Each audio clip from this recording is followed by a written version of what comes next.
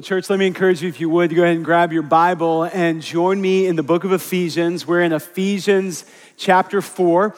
And if you are new to Shades this morning, we started this last week in Ephesians 4, but we actually started this series last spring, walking through the first 3 chapters of Ephesians, and we're picking up right now to go through the remaining 3 chapters of Ephesians. So if you want to know where we're going on Sunday morning in the weeks and even months ahead, we're going to be in Ephesians chapter 4, 5, and 6 for the remainder of the fall. And this is the second week, so we're going to pick up right where we left off last week in verse 4 of Ephesians 4. And if you need a Bible, we've got them all around the room. We would encourage you to grab one so that you can see for yourself what the Word of God is saying as we walk through this time. And before I read our opening scripture and get into this message, though, I do want to let you know of something amazing that is going to be happening tonight in this room. Ladies, this is for you, for all the women of Shades and all of your friends and acquaintances and even the people you're not so sure about that are ladies. They're all invited. Tonight is Breathe, and it's going to be amazing. And at 5 o'clock, the doors will open for coffee and dessert. Who doesn't want that? But then at 6 o'clock, it's going to be an amazing night of worship and a truly, truly powerful story of the gospel at work in the life of a lady here at Shades. You want to hear this story, and you want your friends to hear this story. So I want to encourage you, ladies, do whatever you can to be here tonight and to bring somebody with you, because it really is going to be a powerful night celebrating the gift of the gospel and the power of life change, and you don't want to miss it. So come back tonight. 5 o'clock, the doors open. 6 o'clock, the service will begin.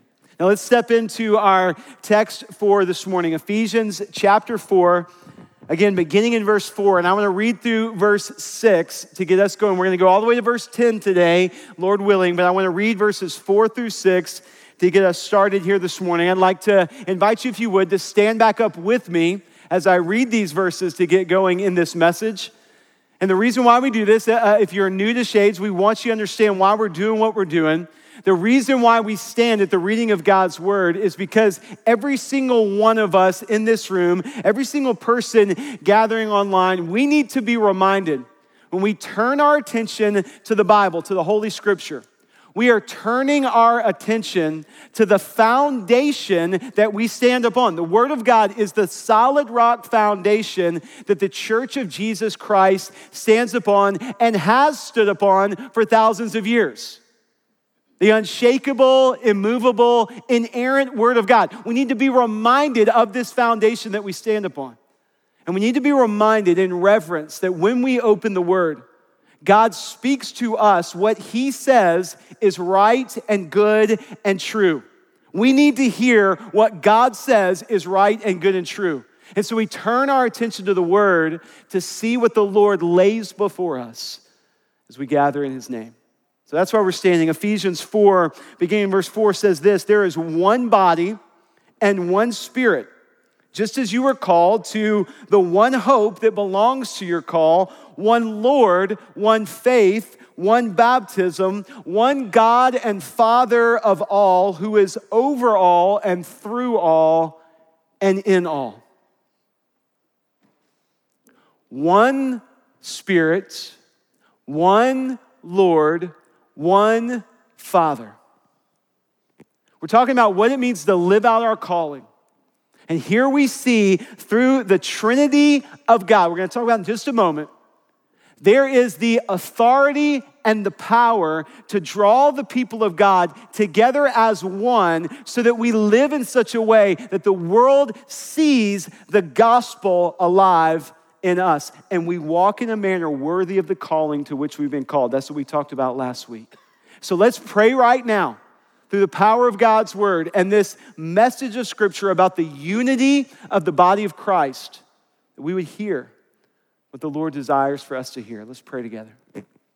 Father, as we stand before you now, we are coming from a lot of different places in life. We're bringing a lot of different circumstances into this place. There's a lot of different decisions to be made, a lot of different burdens that are being shouldered. There's a lot of things going on in our lives, Lord. And so as we turn our attention to you, We are asking you to do what only you can do in the power of your Spirit. We're asking you to speak into all of our lives and all of our situations as you speak to us collectively through your word. My prayer is that we would be open, that we would be receptive, that we would listen, that our hearts would be ready to receive what you say. Lord, we need to hear from you. So we pray that you'd have your way among us for your glory. It's in Christ's name I pray. Amen. Amen. Thank you for standing. You can be seated. And as I get going in this message, I just want to remind us all of something very important. We're now within the 2-week window, less than 2 weeks till the beginning of college football season. That's a big deal, right? I mean, it's a really, really big deal. And I'm excited. I hope you're excited. Is anybody excited about college football? Like somebody? All right. Some are more excited than others. I do want you to know, as a South Carolina fan, August is my favorite month because we haven't lost anything. Optimism's high. We're feeling good about life. We're ready to take on the world. But I do love the beginning of college football season. I love everything about the college football season. But my favorite part, I want to share this, and we're going to put some pictures from some different places on the screen. My favorite part of college football is the beginning of the game. It really is.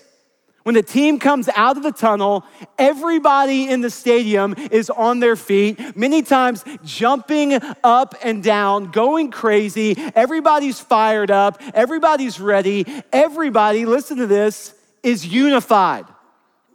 Everybody has come together in their love for their team, their love for their school. It's this amazing picture of unity right at the beginning of the game, right? I think part of the reason I love the beginning of the game as a Carolina fan, we've got a picture of this. The beginning of the game usually really is the most exciting part of the game for us. But I do want you to notice, as Carolina fans, at the beginning of the game, when we're all going crazy, we're jumping up and down, I've been known to just bear hug a complete stranger and high five people I don't know. I mean, it's exciting. There is unity. But at the beginning of the game, we are waving white towels. Just go with me for a second. Before the game starts, we pull out little white flags and wave them at the other team. I have no idea why. But over and over again, every game, that's what we do, and it usually plays out that way. Surrender happens on the field. So I've got to enjoy the beginning, right? It is amazing. But seriously, if you think about this, not only in college football, really any big sporting event, where you're part of the home team, or you go to a great concert, everybody's singing songs that they all know.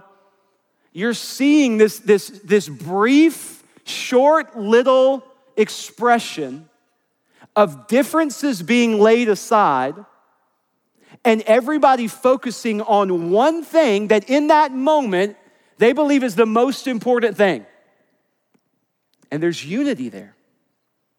The differences get laid aside. Now, the differences get picked back up, right? Once the game starts and somebody doesn't like a call, or somebody's had a little too much over here and gets too loud and annoying, and then fights break out, and then that carries. That all goes, the differences come back. But in that brief moment, there is the differences laid aside and unity is on display. There's a really amazing picture of this in the scripture. I love that last song we just sang, because in that song, you're getting this beautiful theology of the church, and there's this line that says, the church of Christ was born and the Spirit lit the flame. At the beginning of the church, we see God do something absolutely supernatural and divine. And as the Spirit of God falls on those first followers of Jesus after the resurrection and the ascension into heaven by Jesus, the Spirit falls. The day's called Pentecost, and it really is amazing what breaks out as the church of Christ is born, thrust onto the scene. And there's this amazing unity that begins to develop in this bond of people that are saying, we believe that there is one thing that is the most important thing. Look at what it says in Acts 2:43, right after the events of Pentecost, as several thousand people have placed their faith in Jesus as Savior and Lord right here in this spot. It's this incredible, incredible scene. It says, and awe came upon every soul, Acts 2:43. And many wonders and signs were being done through the apostles. And listen to this, and all who believed were together and had all things in common. It's an amazing statement. All who were believed were together and had all things in common. How in the world can that be said? Because this is several thousand people at the beginning of the church, several thousand brand new believers coming from many different walks of life, many different cultural experiences even, many different backgrounds, many different stories, many different socioeconomic steps on the ladder, many different places. They've now come together, and because of one thing that they are believing is the most important thing, they are so unified around that one thing that to those who are looking, it looks like they have everything in common. Their differences have taken a back seat. The one thing, the good news of what Jesus Christ has done, the finished work of Christ, the gospel of Jesus Christ, that one thing is the most important thing. And the church is so unified on this one thing, it's like everything else fades to the background. All who believed were together and had all things in common. This is what the Apostle Paul is pointing to here in Ephesians chapter 4 as we step back into our text for today. He's calling the church of Jesus Christ to unity, to a unity that is only possible when there is one thing that is so important to us, so life-changing for us, so incredible in the power that it provides us, that it changes every other aspect of our life, and everything fades to the background so that that one thing can be exalted. It draws us together as one in the people of God. And here's what's really cool. This reveals how important our doctrine is, our theological understanding of the Word of God. These three verses, Ephesians 4:4-6, are showing us the power of the doctrine of the Trinity and how it is the doctrine of the Trinity, unified, Father, Son, and Spirit, one God manifest in three persons, one God monotheistic, revealed in three distinct personalities, if you will. The doctrine of the Trinity displays for us the beautiful unity that we are called to as people of God.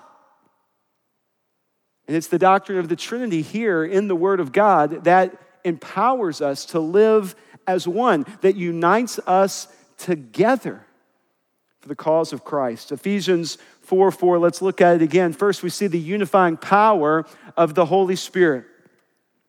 The scripture says there is one body and one spirit, just as you were called to the one hope that belongs to your call. There is one body of Christ, one family of God drawn together by one Spirit, one Holy Spirit, the gift of the Holy Spirit that has been made available and lives in the life of every follower of Jesus Christ. From the time that the church was born, at that amazing moment of Pentecost that we see in Acts 2, until now and until Christ returns, every person who trusts Jesus Christ as their Savior and Lord has trusted Jesus Christ from the promptings of the Spirit, has then been filled with the Spirit at the moment of salvation, and then is empowered to live out their faith by the power of the Holy Spirit.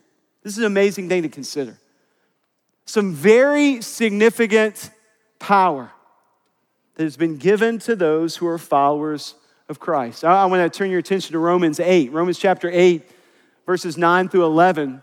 The Apostle Paul, in a different letter, this one to the church in Rome, he writes about the power of the Spirit in these verses. And listen to the way he describes the power of the Spirit of God that has been made available to the people of God, that has been given to those who are followers of Jesus Christ. Romans 8, verses 9-11. It says, "You, however, are not in the flesh, but in the Spirit, if in fact the Spirit of God dwells in you. If you are a follower of Christ, you are in the Spirit because the Spirit of God dwells in you, Paul's saying. Anyone who does not have the Spirit does not belong to him.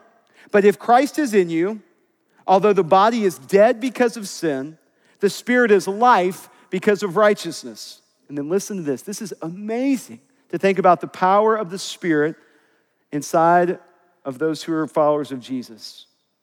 If the Spirit of him who raised Jesus from the dead dwells in you, he who raised Jesus from the dead will also give life to your mortal bodies through his Spirit who dwells in you. Did you catch that? The same Holy Spirit of God that raised Jesus from the dead, the same Holy Spirit of God that defeated sin and death through the resurrection, raising Christ from the dead, the same Spirit of God that fell on the first believers at Pentecost, that Spirit, that power is alive inside of those who are followers of Jesus Christ. That's amazing. That should impact the way we live. That should impact the way we pray. That should impact the things we think about. It should impact the places we go. The power of the Spirit that raised Jesus from the dead is alive in those who are followers of Jesus Christ. The question is, do we live in such a way that we listen to the Spirit's promptings? When my mentor said to me many years ago, the Holy Spirit is a gentleman. It's not loud, not obnoxious. He's a gentleman. He's just nudging. Little promptings. Are we listening to the promptings of the Spirit? I know at times we can be nervous talking about the Holy Spirit. What does this mean? The Spirit of God is part of the Trinity of God, one of the manifestations of the one true God. And the Spirit of God, please do not miss this. This is so important. This is where there's so much confusion about the Holy Spirit. The Spirit of God always points to Jesus. The Spirit of God never distracts from Jesus, ever. So if you're ever among people who are talking about needing the Spirit for this or needing the Spirit for that, and it has nothing to do with Jesus, they don't know what they're talking about according to the Word of God. The Spirit of God always seeks to magnify, exalt, and lift up the name of Jesus.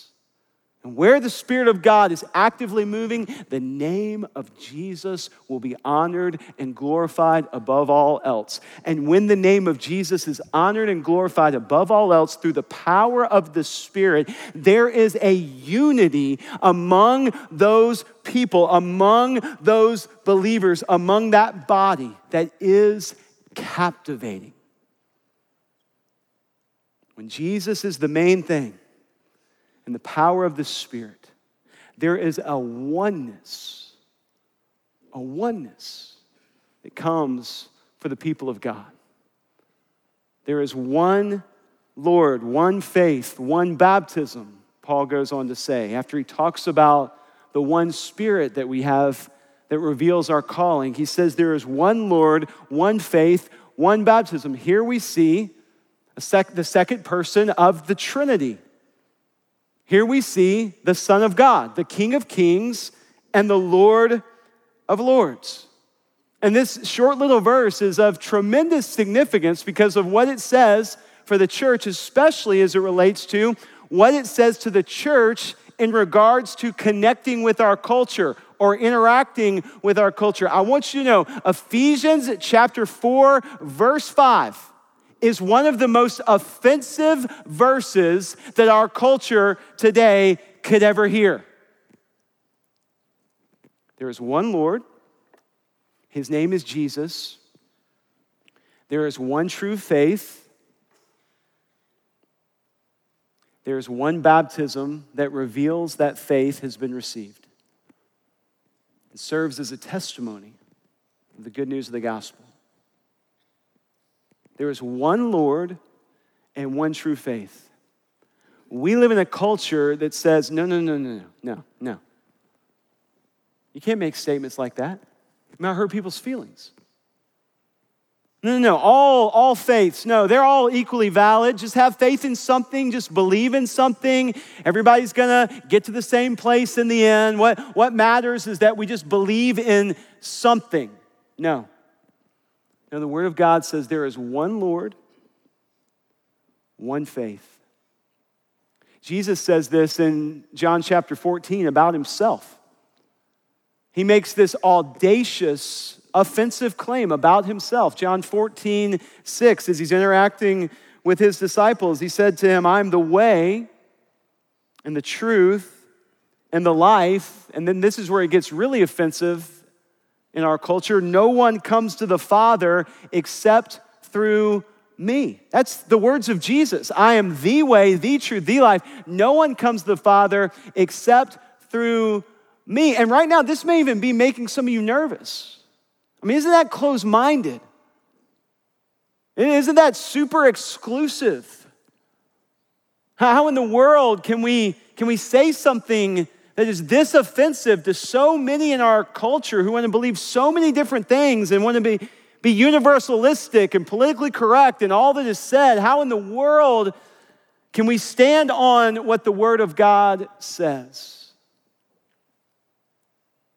Presents a question to every follower of Jesus, a question that we must wrestle with. Will we trust and believe what our culture says is acceptable? Or will we trust and believe what the Word of God says is right and good and true? We must wrestle with that question. Students, you're going to wrestle with that question over and over again. There are a lot of people telling us how we should believe and what we should believe. Do we believe what our culture says, or do we believe what the Word of God says is right and good and true? And this is what we really do need to understand about the gospel.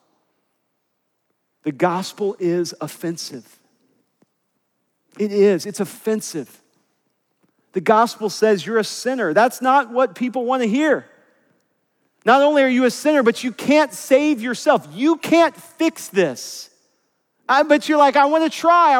You can't fix this. And not only that, you're actually a lot worse than you thought you were. That's offensive. That's incredibly offensive. But at the same time, and here's what we must understand, at the same time, as the gospel shows us who we really are and what our need truly is, the gospel says to us, you are more loved than you ever thought possible. And God has done more for you than you can truly comprehend. And God has invited you to move from death to life, from darkness to light. God is offering his grace and mercy and forgiveness to you. And yes, Jesus is the only way, because Jesus is the only Son of God who gave his life on a cross, shedding his perfect blood so that your sin could be forgiven and you could be right with the Father. And isn't that amazing that he did that for you? That's incredible. But the gospel is offensive. What we really need to consider as people of God in our time, in our culture today, is it the gospel in our life that's offensive? Or is it other things in our life that are offensive? Is it the gospel in our life that's offensive? Are people so offended because they see Jesus in you? Or are people so offended because they see someone who's a jerk with religious views? What is offensive about our lives? Is it Jesus? Because Jesus will be offensive. We can't make the gospel cool. It's offensive. But is it the gospel that's offending people? Or is it the other things we're saying about the other issues we're passionate about and the way we're saying it as we interact with people who don't agree with us? You see, for the church of Jesus Christ that is united under the Son, that is united in the good news of Jesus. We should be a reflection of Jesus when we share the offensive gospel, so that we share the offensive gospel in such a way that it's actually beautiful, gracious, and kind.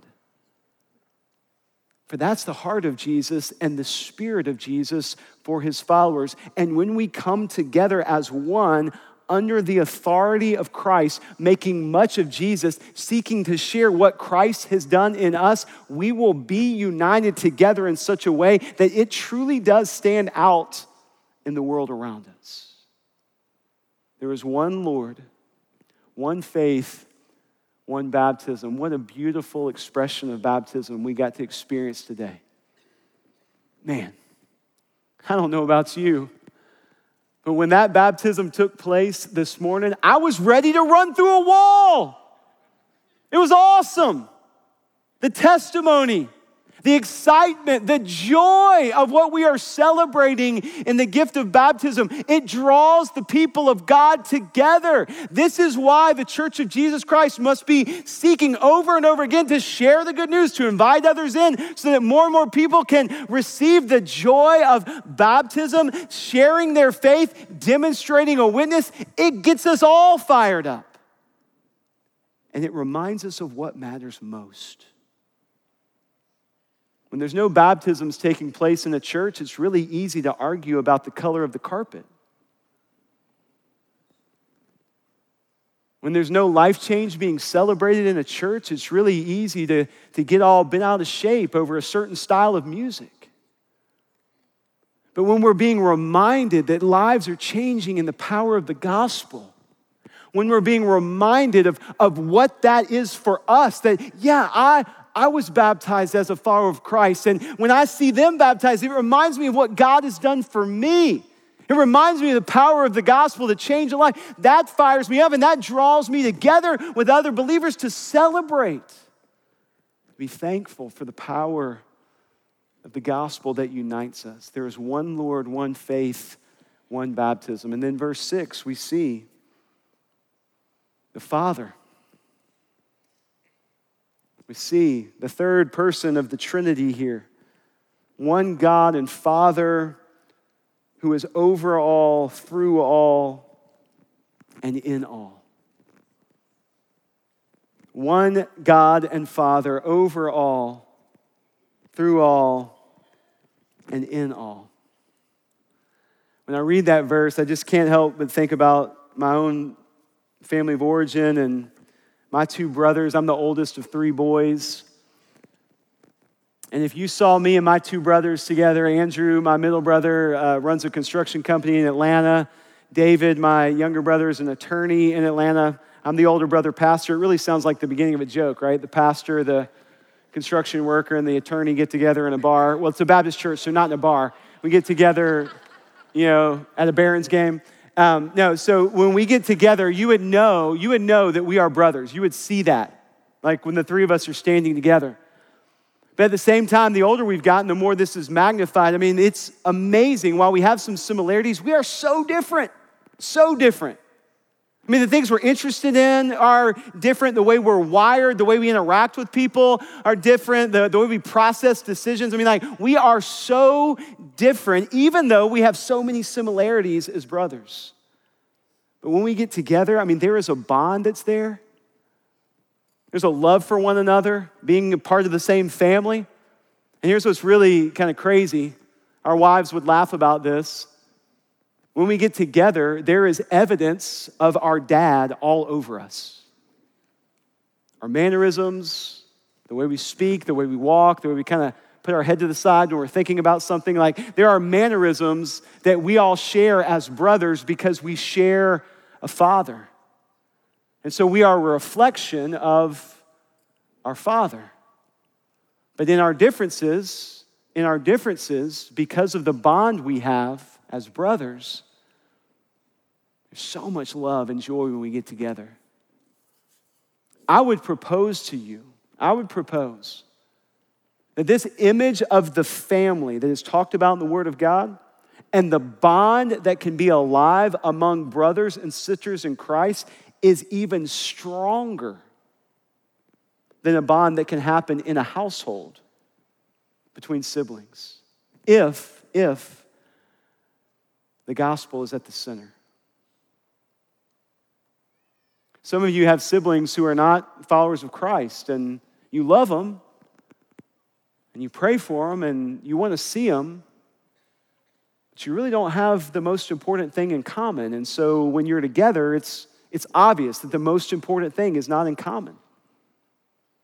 But some of you have brothers or sisters that are followers of Christ, and you get together and you have the most important thing in common. And so it's like you really do share all things, even in all of your differences, because the Father is reflected in the children.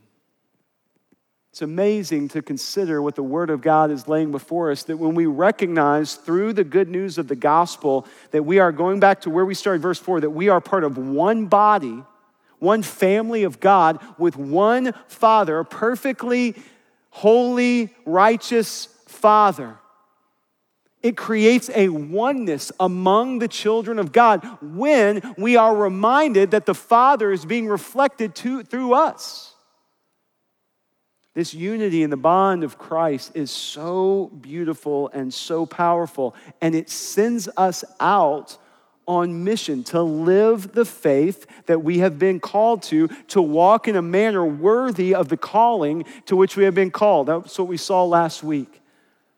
And that's where Paul begins to take us in verse 7. We're just going to hit this real quickly because we're going to pick this up next week. I want to get through verses 7 through 10 real fast, and then we're going to pick up on the specific spiritual gifts that become to be discussed in Ephesians chapter 4. So verse 7, this is what it says. But grace was given to each one of us according to the measure of Christ's gifts. Therefore, it says, He ascended on high. When he ascended on high, he led a host of captives and he gave gifts to men. So what is this all about? Well, verse 7, the Apostle Paul is beginning to take us now to this place of where we are talking about what it means to live out our faith and specific ways that we live out our faith. He's going to deal with specific roles in the body of Christ, roles in the church, and what this means as we live out our faith. But as he takes us there, he's reminding us that every single follower of Christ has received gifts of grace that empower us to live the life of a Christian that we have been called to through Jesus Christ. Every follower of Christ has received gifts of grace, gifts that utilize our natural wiring or abilities and magnify the work of the Spirit in us for the glory of God. Every single follower of Christ has gifts from God to be used for the glory of God. And he references an Old Testament passage in verse 8 when he's talking about this. He's drawing our attention back to Psalm chapter 68. And I would recommend you write that down, read it later today or this week in your quiet time. Psalm 68 is a psalm of victory. It's talking about the victory of the Lord. And as the psalmist is talking about the victory of the Lord, the psalmist is inviting us to see what was the cultural norm at the time when a king was victorious in a new land, when a king conquered a new territory. All the spoils of war would be gathered from that kingdom and would be brought back to the victorious king to be presented to the king in his palace. Showed the power and the authority of the king. And as Paul points to this Psalm 68, he is saying, our victorious king that has gathered the spoils of war, if you will, and has everything at his fingertips, graciously turns to his children and gives good gifts through the power of his Spirit so that we can live the life that we have been called to live as a follower of Jesus Christ. It's magnifying the generosity of our God to give us gifts of grace so that we can live for the glory of God. I love this quote from Pastor Tony Merida. He says this about these verses: there is another example of how Jesus is portrayed as a giver. In turn, we are to be givers. We are to be generous with the gifts and resources we have received. These gifts are ways in which we extend the ministry of Jesus on earth. We have been given gifts by God, gifts of grace. We are called to utilize and lay those gifts back before him in such a way that he is glorified in the way that we live.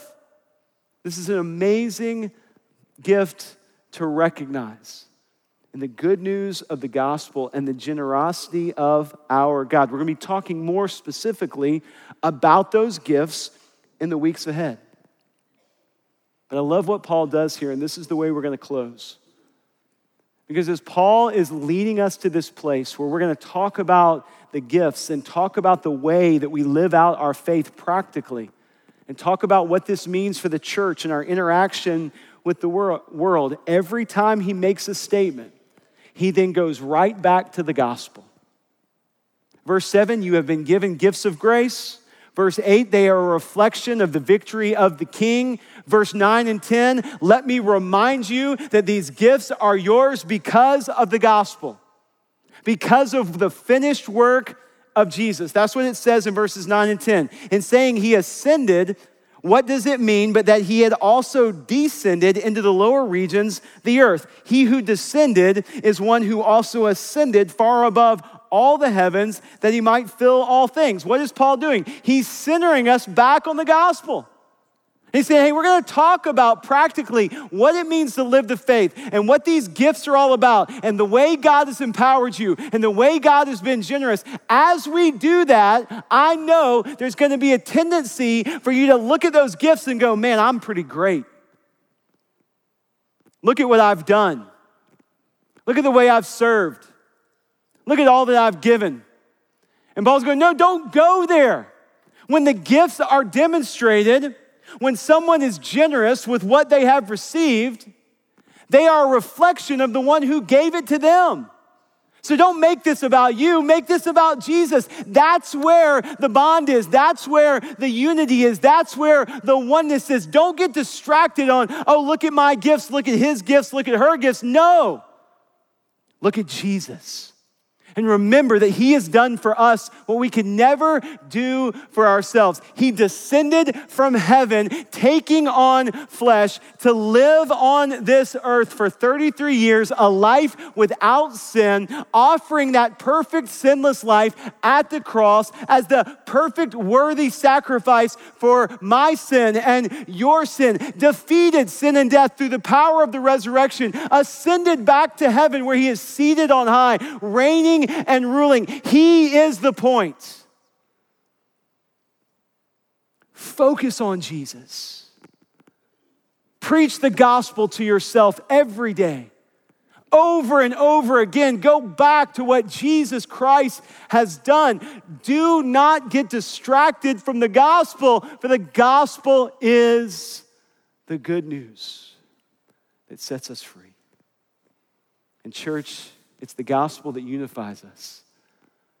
And it's the gospel that empowers us and propels us out into the world to live in a manner worthy of the calling to which we have been called.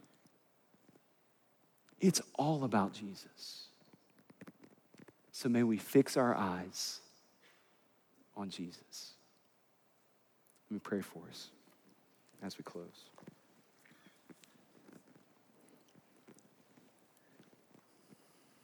Heavenly Father, I praise you for the incredible good news that you have laid before your church.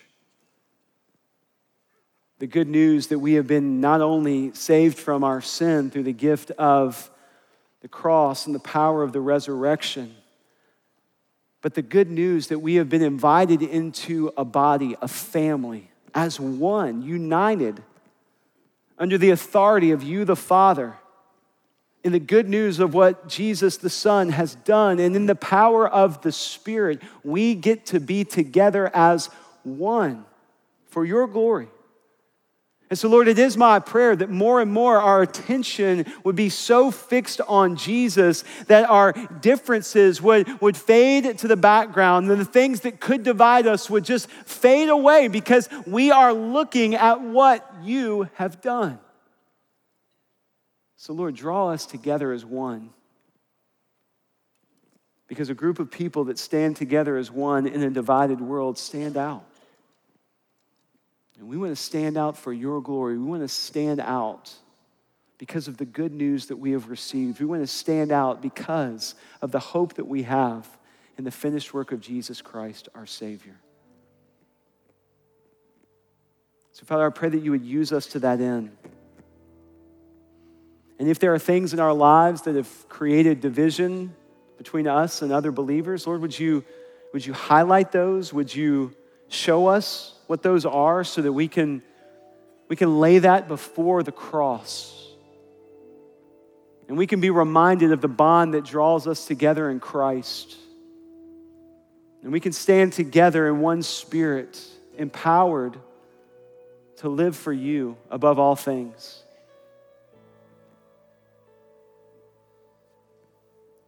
And Father, as we close this time today, I just want to pray for those who have been perhaps wrestling with their faith or struggling to determine what they believe. Maybe they're here today having been in church many different times on many different occasions, and yet they just have not gotten to that place of saying, I really am ready to trust Jesus. I'm really ready to go all in with the good news of the gospel. I'm really ready to cross that line of faith. But Lord, you're stirring, and you've been stirring for some time.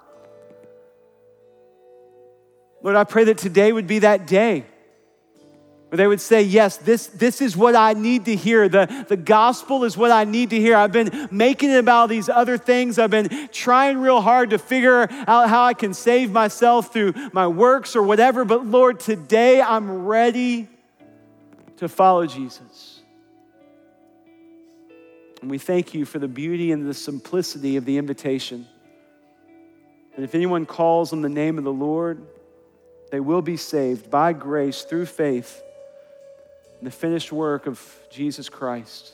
Thank you for that good news. We pray that anyone among us who have yet to receive that good news would step out on faith today and say, Jesus, I'm ready to follow you. And Lord, we celebrate the beautiful power of the gospel to change lives. Thank you for what you have done. It's in Christ's name we pray. Amen.